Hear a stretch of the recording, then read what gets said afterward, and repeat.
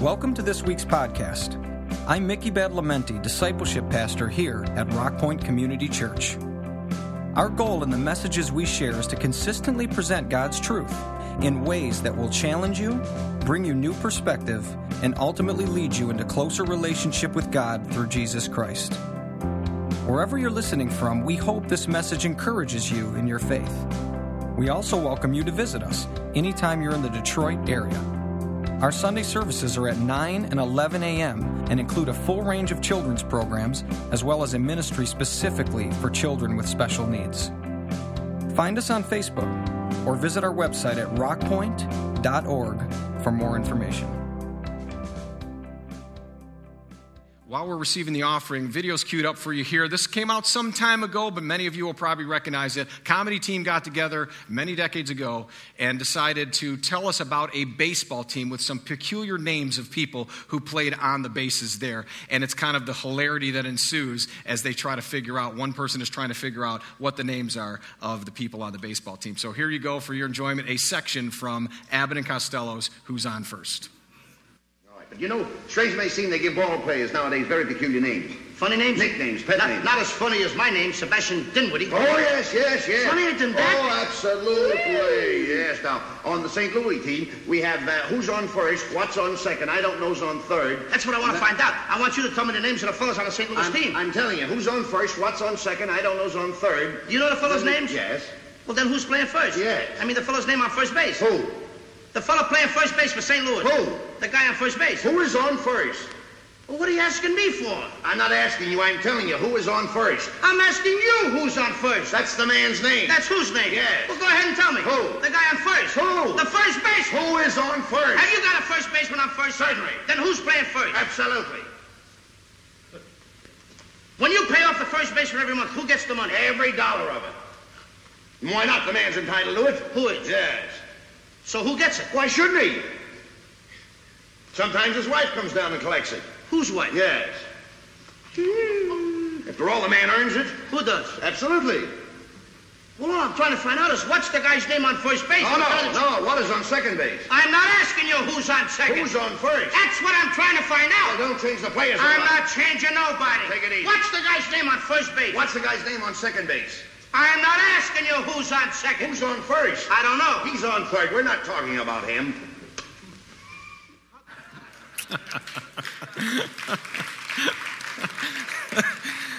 All right, if you've never seen that before and you still haven't figured out who's on first, just go watch the whole thing. Eventually it'll click. That is how confused we can get over a simple matters. I wanted to start with that because I wanted to take kind of the question that they're asking there and change it a little bit and make it a question that we can ask ourselves today. It's a simple question, and hopefully we won't get too confused by the answer. So the question I want to ask, similar to that, is this: who is first? Who is first? We've been in the series we started last week called This is the Gospel, and we've been looking at what the gospel message is. Gospel, again, means good news. And what God has in the gospel message is good news to a world who is seeking, and all of us are, seeking the most fundamental questions of life. So we're all trying to basically answer the questions. How did I get here? What is my purpose in living? How should I be living? And where am I going? These are the fundamental questions of how we view our world.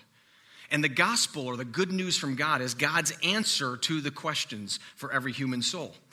We've been looking at that, and we started last week with a very clear picture of where the gospel starts. It's funny how many times we start our understanding of the good news of God a couple of steps after the beginning. And the risk of that is that we can tend to think that the message is all about us, and we're missing something vital. And so last week we began it where it starts in the scripture that we're going to be looking at in Colossians 1. And we looked at the idea that the gospel begins, the good news of God begins with understanding who God is. It begins with understanding that He is Lord. That's Jesus is Lord. That means God. That means Lord, ruler, king. Or in other words, He's our creator. That's what we're told there. And we saw that last week. He's the only one who is dependent on nothing. He is completely independent. And yet we, everyone, all of us, everything is dependent on Him. And we need to recognize that. We need to recognize His rightful place as Lord. Because again, the questions of life begin with an understanding of who God is. The more we understand who God is, the more we understand who we are. Just stands to reason. And so we began with that basic point. He is Lord. That's where the gospel begins. And then there's another statement that comes in, and that we're going to look at this week. And we're going back to Colossians 1 again. It starts, and we're just going to look to begin with here at the very first verse, where we're told the gospel begins with this. So the Son, that's Jesus. Remember, he's Jesus. He's Christ. He's Messiah. He's Lord. These are all titles that apply to him, but this is Jesus who came to this world to answer the questions of our lives. The Son is the image of the invisible God, the firstborn over all creation. Now that's an interesting word that we get hit with right out of the chute. Firstborn. He's the firstborn over all creation. Now what does that mean? I know it tends to evoke in my mind. First place my mind goes. 17 years ago, actually no, I can tell I'm losing track of time already. It's been 19 years now. 19, okay. I'm going to pretend I didn't say that. 6 years ago, we had our first kid.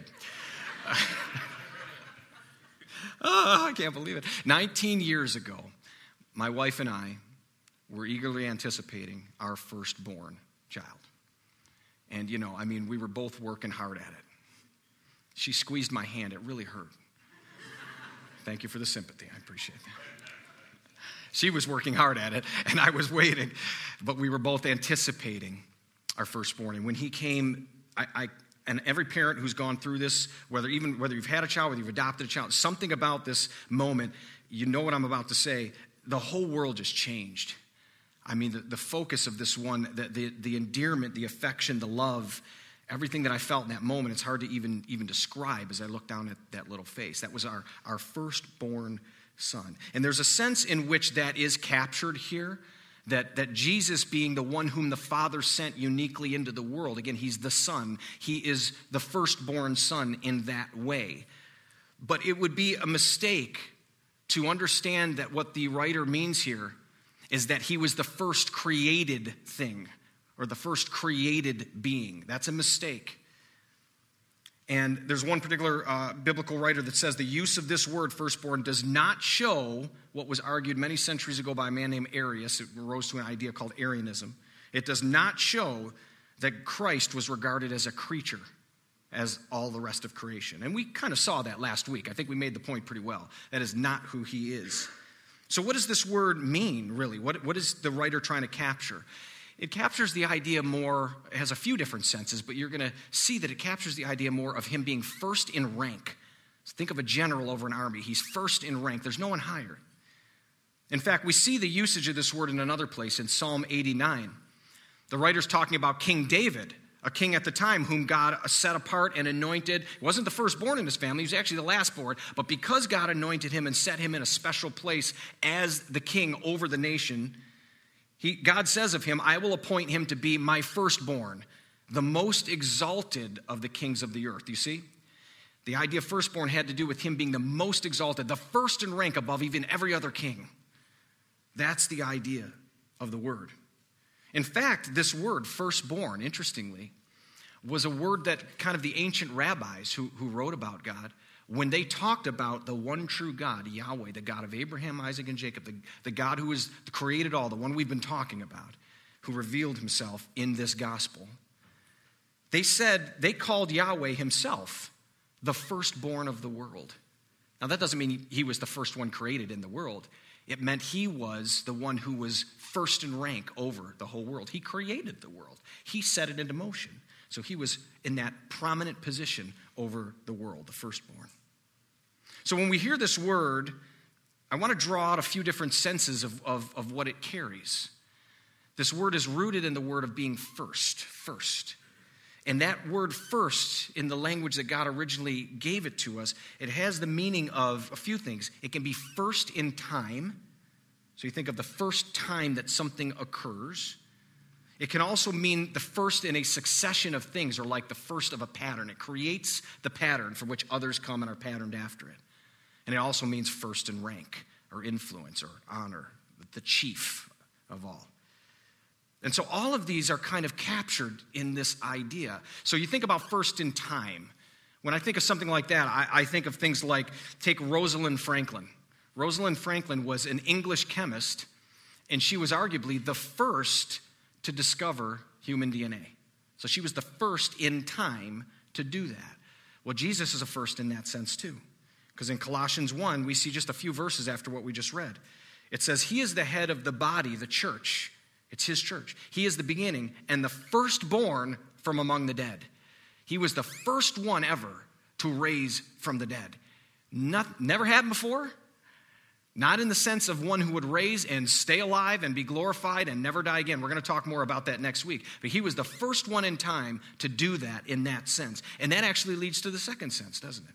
Because the second sense of being first is when you're first in a pattern of ones to come. Who was the first person to fly? So they were first in time, but they also set a pattern. Who was the first to ever fly? Think about that. I'm talking not in Jesus' sense. He took off pretty good. But we're talking about many centuries later after he ascended to the Father. We're talking about the Wright brothers, you might be thinking, are the first who ever flew. Now they were the first that ever flew in a plane that had wings and kind of designed much more modern like we were. First person to ever fly, actually, interestingly, was Henry Gifford. He created a steam-powered airship 51 years prior to the Wright brothers and was the first one to take off. And then, of course, the moment he did that, he set a pattern for human flight. That was followed by the Wright brothers and, of course, every other, organization beyond that. Is Northwest still around? I don't know. They're gone, aren't they? Yeah. But there's many others, right, that do this. And so you have this first in time and this first in pattern. And look at Romans 8, because Jesus was the first in a pattern as well. For God knew his people in advance, and he chose them to become like his son. You see, the ones whom God knew, he was first. He was the one choosing. We're the ones responding. He's not second. We're second. He's first in calling the action. But he knew us. He chose us. Those who would receive this good news, receive the gospel, respond to his offer of relationship and salvation. He says he chose us to do what? To become like his son, to become like Jesus, so that his son would be the firstborn among many brothers and sisters. See, that pattern of the one who was risen, who was glorified, who defeated sin and death and hell and the grave, he was the first of a pattern of many who would follow, all those who would put their faith in him. Again, more on that next week. So Jesus is a first in time. He's the first in a pattern of humanity remade. And then finally, of course, he's first in rank. When you hear that, this idea of being first in rank, like I said, you think of like a general, or you might even think of the idea, and I like this illustration, that the sun, not S-O-N, but S-U-N now, the sun is the first in the solar system. Everything revolves around it, right? There was a time when we were a bit confused about that, but people eventually figured out everything revolves around the sun. It doesn't revolve around the planets. They revolve around it. And if you take the sun and you pull it out of the mix, everything spirals off into chaos. Order is only kept when the sun is first. It's central. And Jesus is first in that sense too. Hebrews 1 verse 6 tells us, again, when God brings his firstborn into the world, that's the Father bringing the Son into the world, he says, let all God's angels worship him. You see, he's not a creature. He's God who came to the world, and even the angels rotate around him. He is the sun in the center, and everything is meant to orbit around him. He's first. And that last one is really the meeting I want to dwell on for today, because I think it leads us to this question: who's first? Colossians 1, if you look at it in another translation, I think it captures this idea of firstborn even better, and we can really understand what we're being told is the beginning of the gospel here. So it says, Christ is the image of the invisible God. We've already seen that. He existed before anything was created and is supreme, firstborn, supreme over all creation. He made the things we can see and the things we can't see. Thrones, kingdoms, rulers, authorities in the unseen world. Everything was created through him and for him. He existed before anything else, and he holds all creation together. Christ is also the head of his church, which is his body. He is the beginning, supreme, firstborn, supreme over all who rise from the dead. So he is first in everything. So he is first in everything. so he is first in everything. That's a big statement. Who is first? Is he first in everything?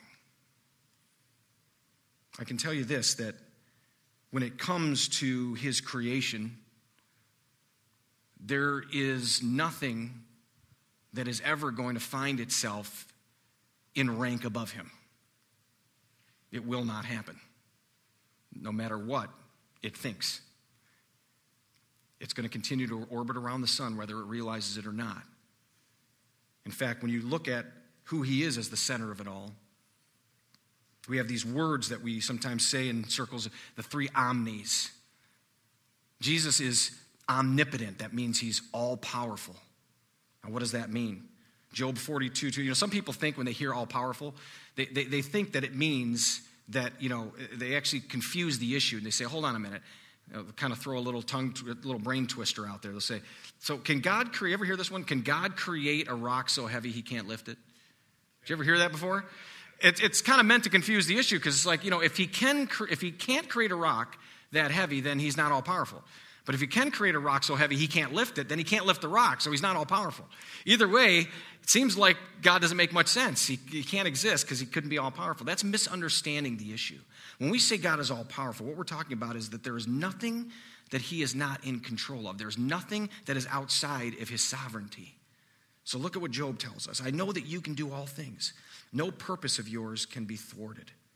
Jeremiah 32 says, Sovereign Lord, you've made the heavens and the earth by your great power and outstretched arm. Nothing is too hard for you. So we're not talking about these little brain twisters, which have no meaning to them and almost be like, blue is the flavor of anger. What does that mean? That doesn't mean anything. I can say it, but it doesn't mean anything. Saying God can create something he can't lift, that's meaningless. God can do anything within respect to what he has created. Nothing is too hard for him. He's all powerful. And he's all knowing.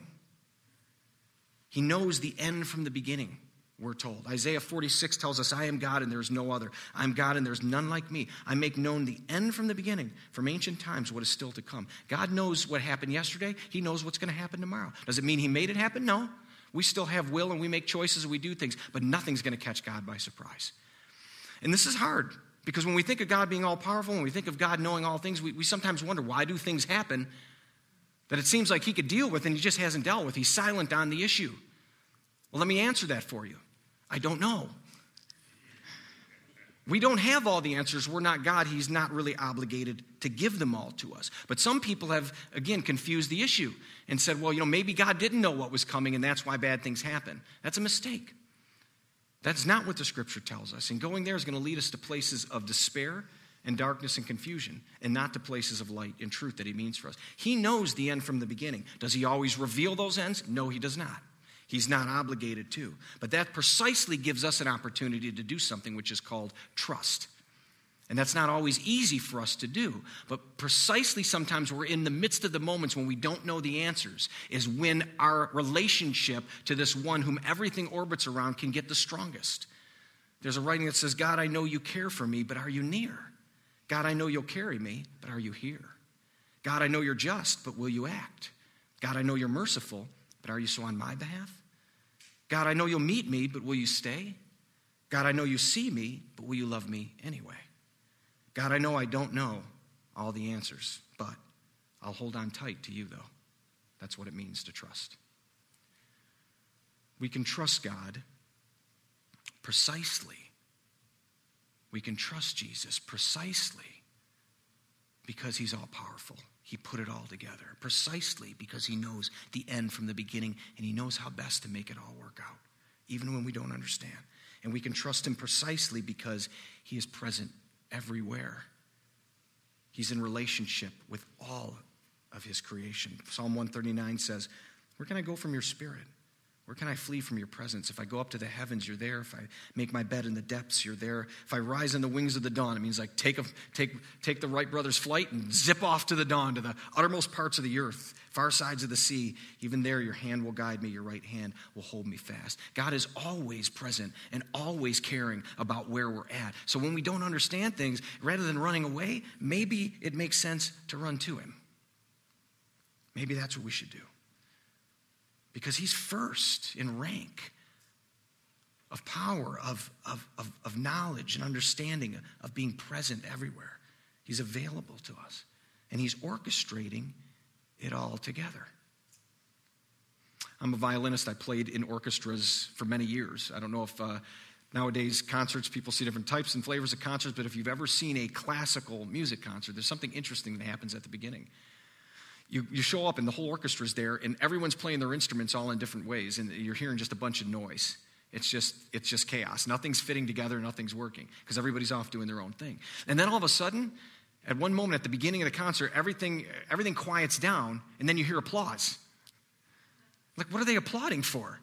There's been nothing but noise. Didn't seem too interesting to me. Well, if you've been to a concert like this, you know why. They're applauding because right then in that moment, somebody's going to walk in and take the stage in front of the whole orchestra and then begin waving that funny stick. And everything is going to come together in perfect unison.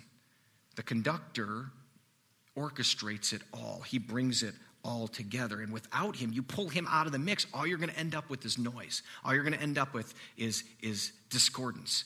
None of it's going to fit. It's all going to fall apart. There's a saying that says there's all these noisy parts we play, the horns we blare and drums we shake, the strings, the woodwinds, brass and all. But who conducts this orchestra? If God isn't in his place as first to lead, it's going to be chaos. It's going to be noise.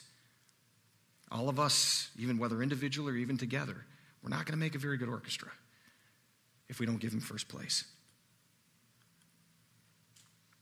Another way I kind of like to look at this, and it's really the main thing I want to leave you with today. When we think of Jesus being first in rank, he is Lord, he is first. Really, that first in rank has to do in regards to ownership. So think in terms of ownership.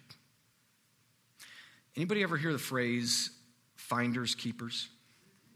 Ever hear that phrase? Okay. I seem to hear it every time one of my kids grabs one of my iPhone charging cables. That's because I never have any cables anymore. Finders keepers is this idea that, if you find something, somebody's left it behind or simply walked away from it, you find it, now you are the rightful owner because you found it. And so it's yours. And, I don't know if you've ever wondered, legally, is that really true? I mean, can you do that? Does that apply? Well, legally, it's not really. There is some claim to ownership of things that you find in your possession, but not in a wholesale sense like this. In fact, there was one site that was talking about a law site that's talking about the basic property law and stuff like that. And it said things like this. Now listen to this. A finder doesn't have the best right to property. Only the true owner does. They do have a right to keep it against anyone else except the rightful owner. Another thing they said is you have rights to property as long as you try to find the true owner. Because your rights aren't as good as the true owners in most circumstances. Another thing is generally you have the right to everything attached to or, in your property unless someone has a better title. So you think about this. We find ourselves in possession of our minds, our bodies, our lives, our choices. And we operate every day as though these things are wholly ours. Now, I believe that we have rights, of course. We have certain levels of autonomy, certain levels of independence, certain rights to property, naturally. We were put here by the one who put us here to have those rights. But the question is, who is the true owner of my body, my mind, my soul, my decisions? Who has the better title and better claim? And have I tried to find him on those issues? Do I seek him for what he would have to say on those things? Because I would submit to you that this is increasingly becoming more and more of a pattern in our world. And maybe whether you call yourself a follower of Jesus or not, you may find this is a pattern increasingly in your life. Where we make decisions based on an incomplete picture. We're not even trying sometimes to answer those 4 questions. Why am I here? Who put me here? What is his purpose? How should I live according to him? And where ultimately is he taking me? Where am I going? And how is that influenced by what I choose? We just kind of ignore those questions and we move on and we live our lives as if it's all ours to decide. We're the owner of it all. And in doing so, we're taking that sun and we're just wrenching it out and we're expecting everything to stay into orbit and not fly off into chaos. You simply cannot have life in order if you don't understand who is first. It can't work. Whether or not you think it's working, it's not going to work. Now, it'd be completely easy to stop right there and say, who is first? And we all say, Jesus is first. And I say, great. We got it figured out. Go home, have a great day. Right? But I can't do that. I'm under too much conviction. I can't do it. I can't leave it there. And so I want to ask us a few questions in the remaining time that we have. Who is first in regard to your mornings?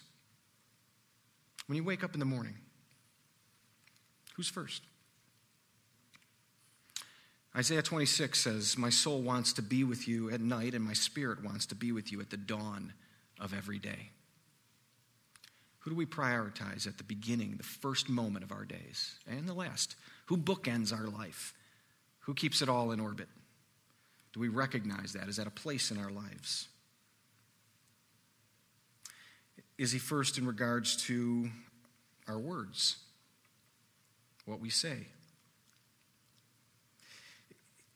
If you're posting things online, is that different, what you would post to somebody there, than what you might say to a group here, say after service? Do you view the people that you'd see here in a different way somehow, a different filter, a different light, and would treat them differently? Somehow they're human here, but online, they're just something to bash. How do we view it? How do we view the use of our words? Who is first in the choices of the words we use and the things we say? Matthew 12, Jesus said, I tell you that everyone will have to give account on the day of judgment for every empty word they have spoken. So says the one who is first. Is he first in regards to our money? You know, there's the gospel message is probably one of the most misunderstood messages out there. It gets respun in many different ways. I'm going to show you just 3 in a few minutes, and this is the first one. There's an idea out there that if you follow Jesus, really it's not about Jesus being the end of it all and the focus of it all. Jesus is more the means to the end. And so if you follow Jesus and you have faith and you pray the right way or you say the right things, then he is going to bless you with wealth, and he's going to bless you with cars, and he's going to bless you with health, and he's going to bless you by making you first at work. It's all about you being first. If you just figure out how to use him. That's not the gospel.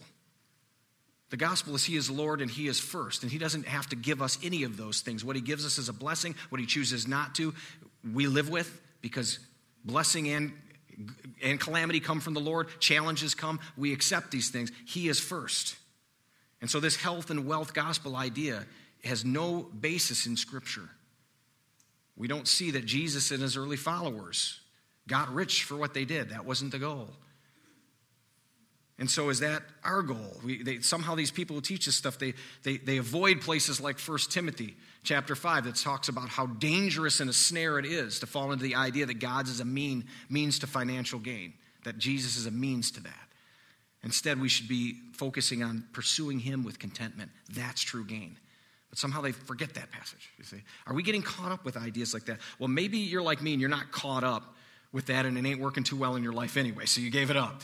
There's no BMWs in the driveway, all right? If that's the case, I don't think we get out of jail so easy, though, on this. Because is he first with regards to, say, our taxes?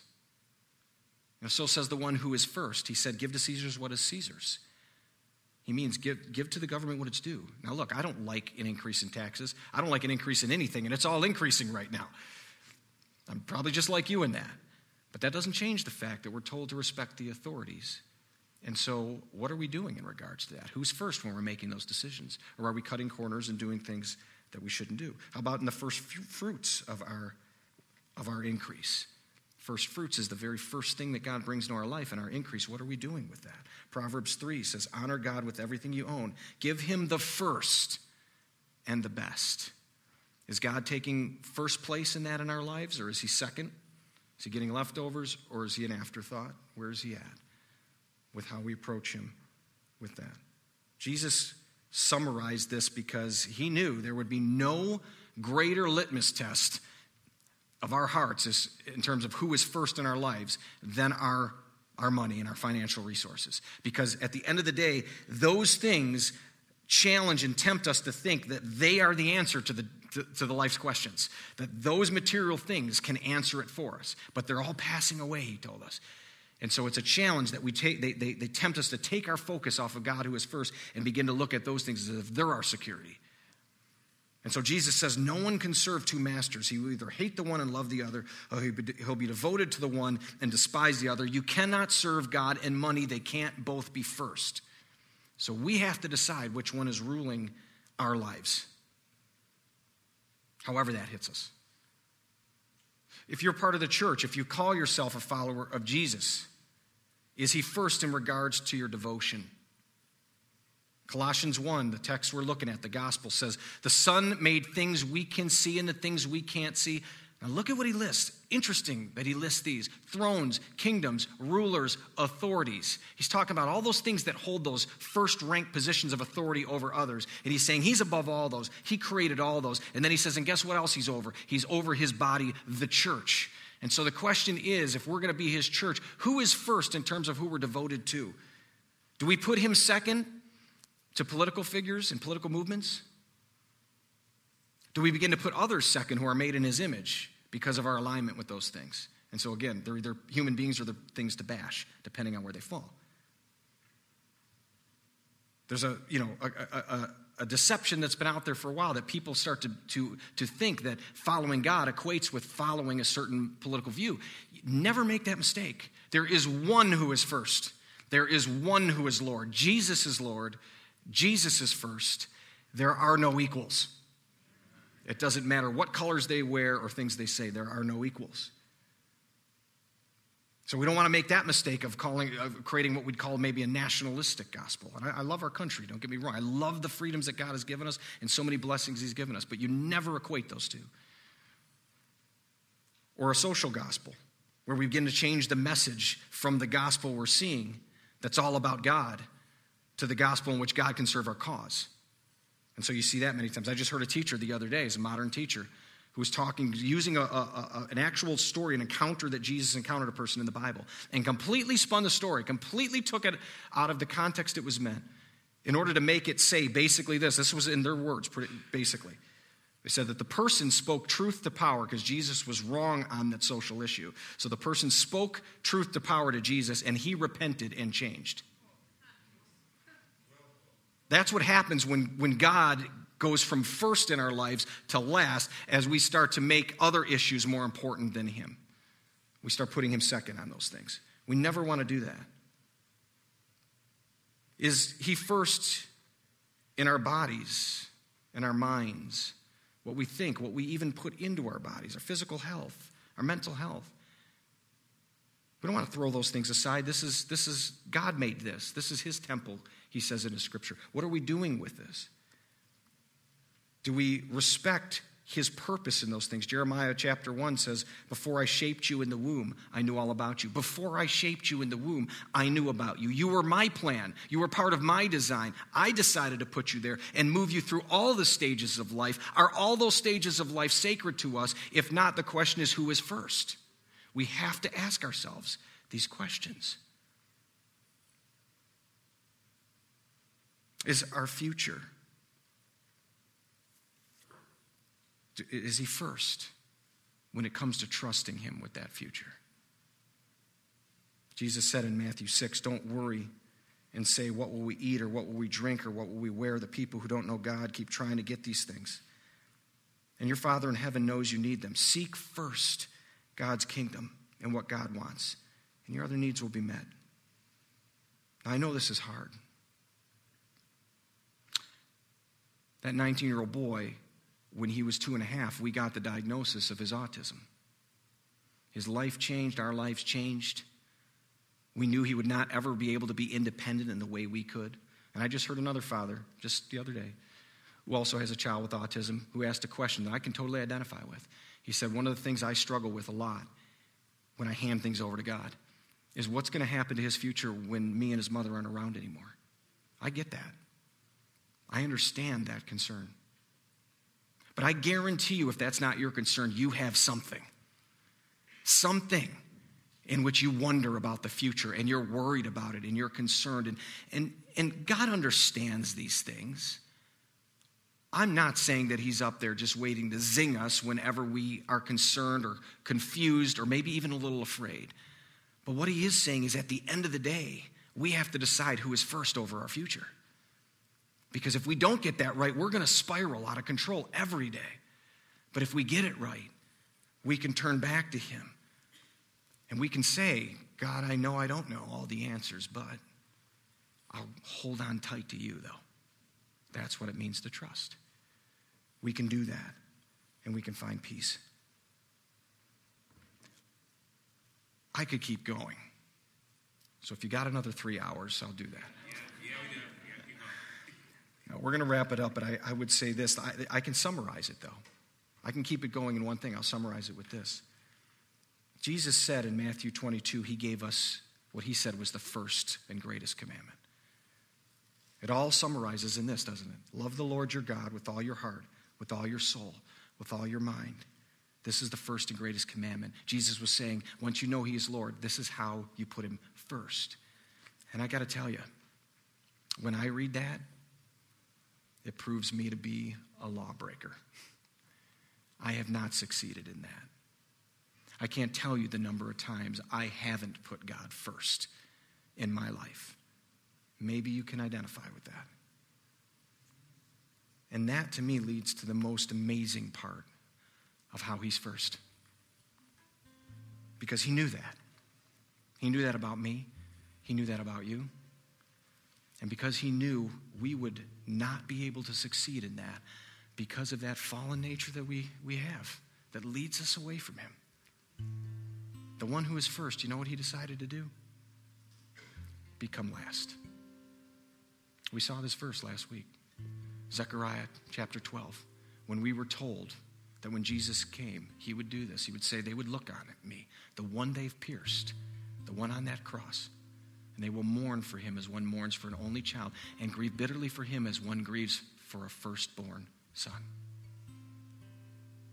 The firstborn, the one who was supreme in time, supreme in pattern, supreme in rank, first in all of those things, became last on that cross as he took that sin on his shoulders. All of our sins, so we could have the opportunity to be first. Now that just blows me away. Because Jesus understood something critical and vital and central to the heart of God. And he said it when he said that I didn't come to serve or to be served. I came to serve and to give my life as a ransom for many. God and the heart of God is to seek others first. That's why he's first. And that's why we don't get it. We can't get it. He can help us get it. That's the beginning of the gospel. And if you've been tracking this,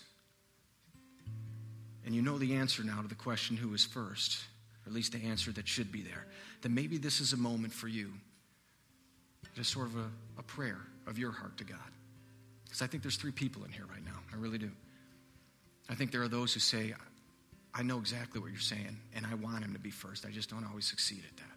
This is the time to pray that. Or you might be in here saying, I haven't known that in my life, but I'm listening. This is a good time to reflect on these words. Or you might even be one that says, you know what? He hasn't been first in my life, and I'm not really interested in that, sir. Thank you very much. That's okay. God has an interesting way of capturing the hearts of even those kind of people. Trust me. So whatever it is, consider that question. Who is first? And maybe this is your prayer. The Son is the image of the invisible God, the firstborn over all creation. For all things were created by him and for him. That's you and me. we don't get that straight, that he's first, nothing else fits in life. Next week, we're going to talk a little bit more about what he did now that we've kind of completed who he is. And we'll continue this on. In the meantime, let's carry that with us today. Heavenly Father, Jesus is first, and he will always be first. And we're thankful that the first who became last loved us that much. And so, Lord, I pray that every heart in here, whether it's hearts that are recommitting to that or opening to that or considering that, would see you, Jesus, for who you are and would carry that forward. And so, Lord, we pray these things in Jesus' name.